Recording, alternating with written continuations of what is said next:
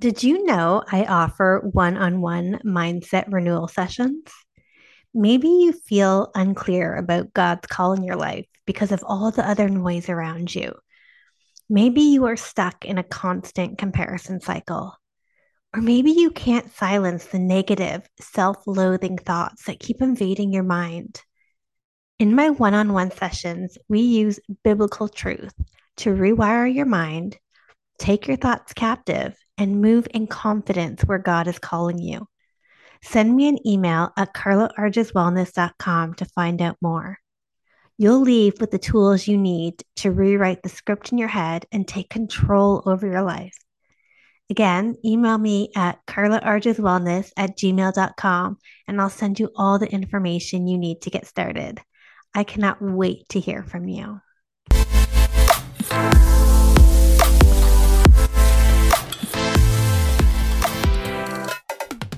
Hey friends, welcome to Affirming Truths. I'm your friend and host, Carla Arges. This show is a safe place to share our struggles, grow in faith, and root our identity in Christ. My hope is that you will leave each episode feeling encouraged in your journey. Subscribe so you don't miss an episode, and it would mean the world to me if you would leave a review. I am so glad you're here. Let's get started. Hello, friends. Welcome to this bonus episode of Affirming Truths. You know, every Thursday is bonus. Sometimes it's a bonus with an interview, and sometimes it's just me. And today it's just me. And I wanted to share a big aha moment I've had in studying the book of Jonah. It's funny. I grew up going to church and I grew up learning of the story of Jonah being swallowed by the fish, but I had never actually read the book of Jonah myself. And there is so much richness in there. First of all, I grew up seeing the story of Jonah about a cautionary tale about disobedience and God's punishment. And really, as I'm reading it through a more mature faith, as I'm reading the story in a better understanding of who God, our Heavenly Father, is, right? I'm really seeing the story of Jonah less about God's punishment and so much more about his mercy and grace. But here's the other thing, friends, and something I'd never considered before. I always thought, and to a large extent, I still believe this, but I always thought, God doesn't let bad things happen, right? He will use bad things for our good and for his glory, right? We know that from Romans 8:28. But God doesn't actually send bad stuff, right? He doesn't send bad stuff to his children. When we are born again, adopted into the family of Christ, joint heirs with Christ, God doesn't send bad stuff. Now, when we sin, he will lovingly convict us by the Holy Spirit and bring us to repentance and bring us back to right living. But I've never experienced God's loving direction back home. I've never experienced God's conviction like punishment. I've always experienced it as love and grace and mercy. And as I was reading the story of Jonah, I was struck for the first time in realizing and really comprehending the fact that God sent the storm. God sent the storm. And I had to really sit with that for a moment and ask myself, if I believe God doesn't send bad stuff to his children, how do I reconcile that God sent the storm?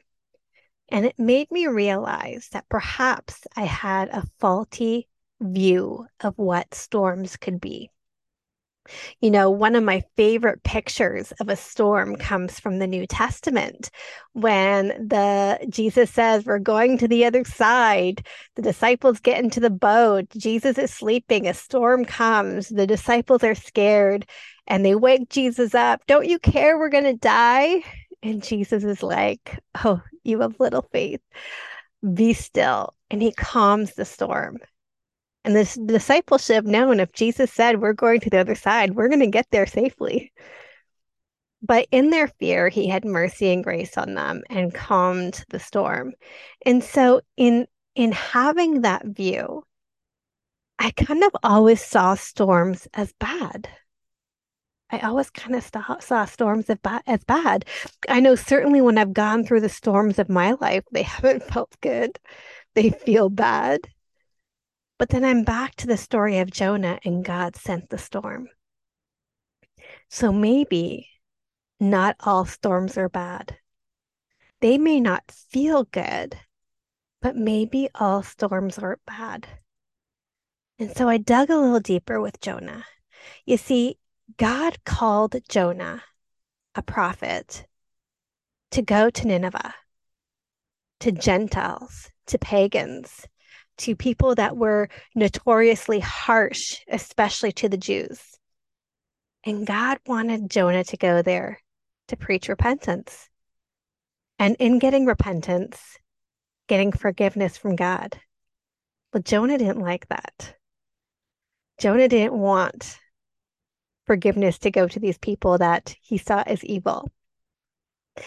Jonah didn't want what he thought was just for the chosen people, the children of Israel, to be given to the Gentiles, to the pagans. And so he ran from God. And it's so funny because he's a prophet. He should know there's no running from God. But don't we do that too? Like we should know there's no running from God. But I know I've ran from God before. I know God's called me to do something, and instead of doing it, I've distracted myself. I've done the opposite thing. In my own way, ran from God, ignored his promptings. We do that, don't we? And so what did God do? See, what God could have done is let Jonah run. See, his running was sending him on the course of spiritual death. His disobedience was sending him on a course to spiritual death, guys. That's the worst kind of death. That's eternal separation from God. And because God loved Jonah, he wanted to rescue him from his own self-destruction. And so God sent the storm to disrupt Jonah from running, to disrupt Jonah from going down the path of spiritual decay. God pursued him even in his disobedience. And so, friend, we have to take this and ask ourselves, when we face storms, are these the storms that we need to call out to God for protection? Or are these the storms where we need to humble ourselves in repentance and change direction? Because not all storms are bad. God actually will, out of love and mercy, send storms to save us from ourselves. So, what kind of storm are you facing right now? And here's the thing, in both cases, God's sovereignty was on display. In both cases, God's glory was on display when God sent the storm and when God calmed the storm. And you may say, Carla, how do I know? How do I know what type of storm this is? Well, this is where Holy Spirit discernment comes in, guys. And this is where getting into the Bible matters. Because how are you going to know God and know his voice if you don't spend time with him? How we get to know God is through the Bible and through experiencing him in our prayer life, in our day-to-day interactions with him. You can't know the voice of God unless you spend time with God. And so if you want to be able to discern what type of storm you're in, you got to get into the word. You got to get into prayer. This is one of the things that I will help my one-on-one clients with is learning to discern God's voice, learning how to create rhythms of getting to know God in your life. Because not only knowing God's voice for the storm is important, But there are so many voices coming at you.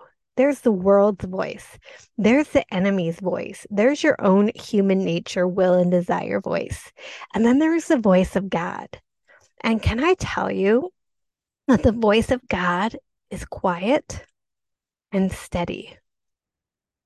Everyone else's voices is loud. So you have to be really attuned to picking up God's voice through spending time with Him and getting in the Word.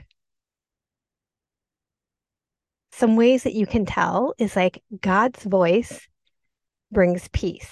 It doesn't make you feel rushed. God's voice brings repentance. It doesn't bring shame or condemnation. God's voice is gentle, where other voices are accusing. Get to know the voice of God and discern the storm that you're in. Do you need God to step in and uphold you during this storm? Or do you need God to reveal to you where you've gotten off course and how He's trying to get you to change direction? I invite you to do that today. And I encourage you, go into Jonah, read the story yourself, get some of that richness from there. All right, friends, I'll talk to you later.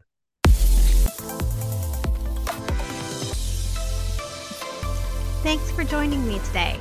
I hope we're already friends on social media, but if we're not, come find me on Instagram at Carla Arges or at Affirming Truth.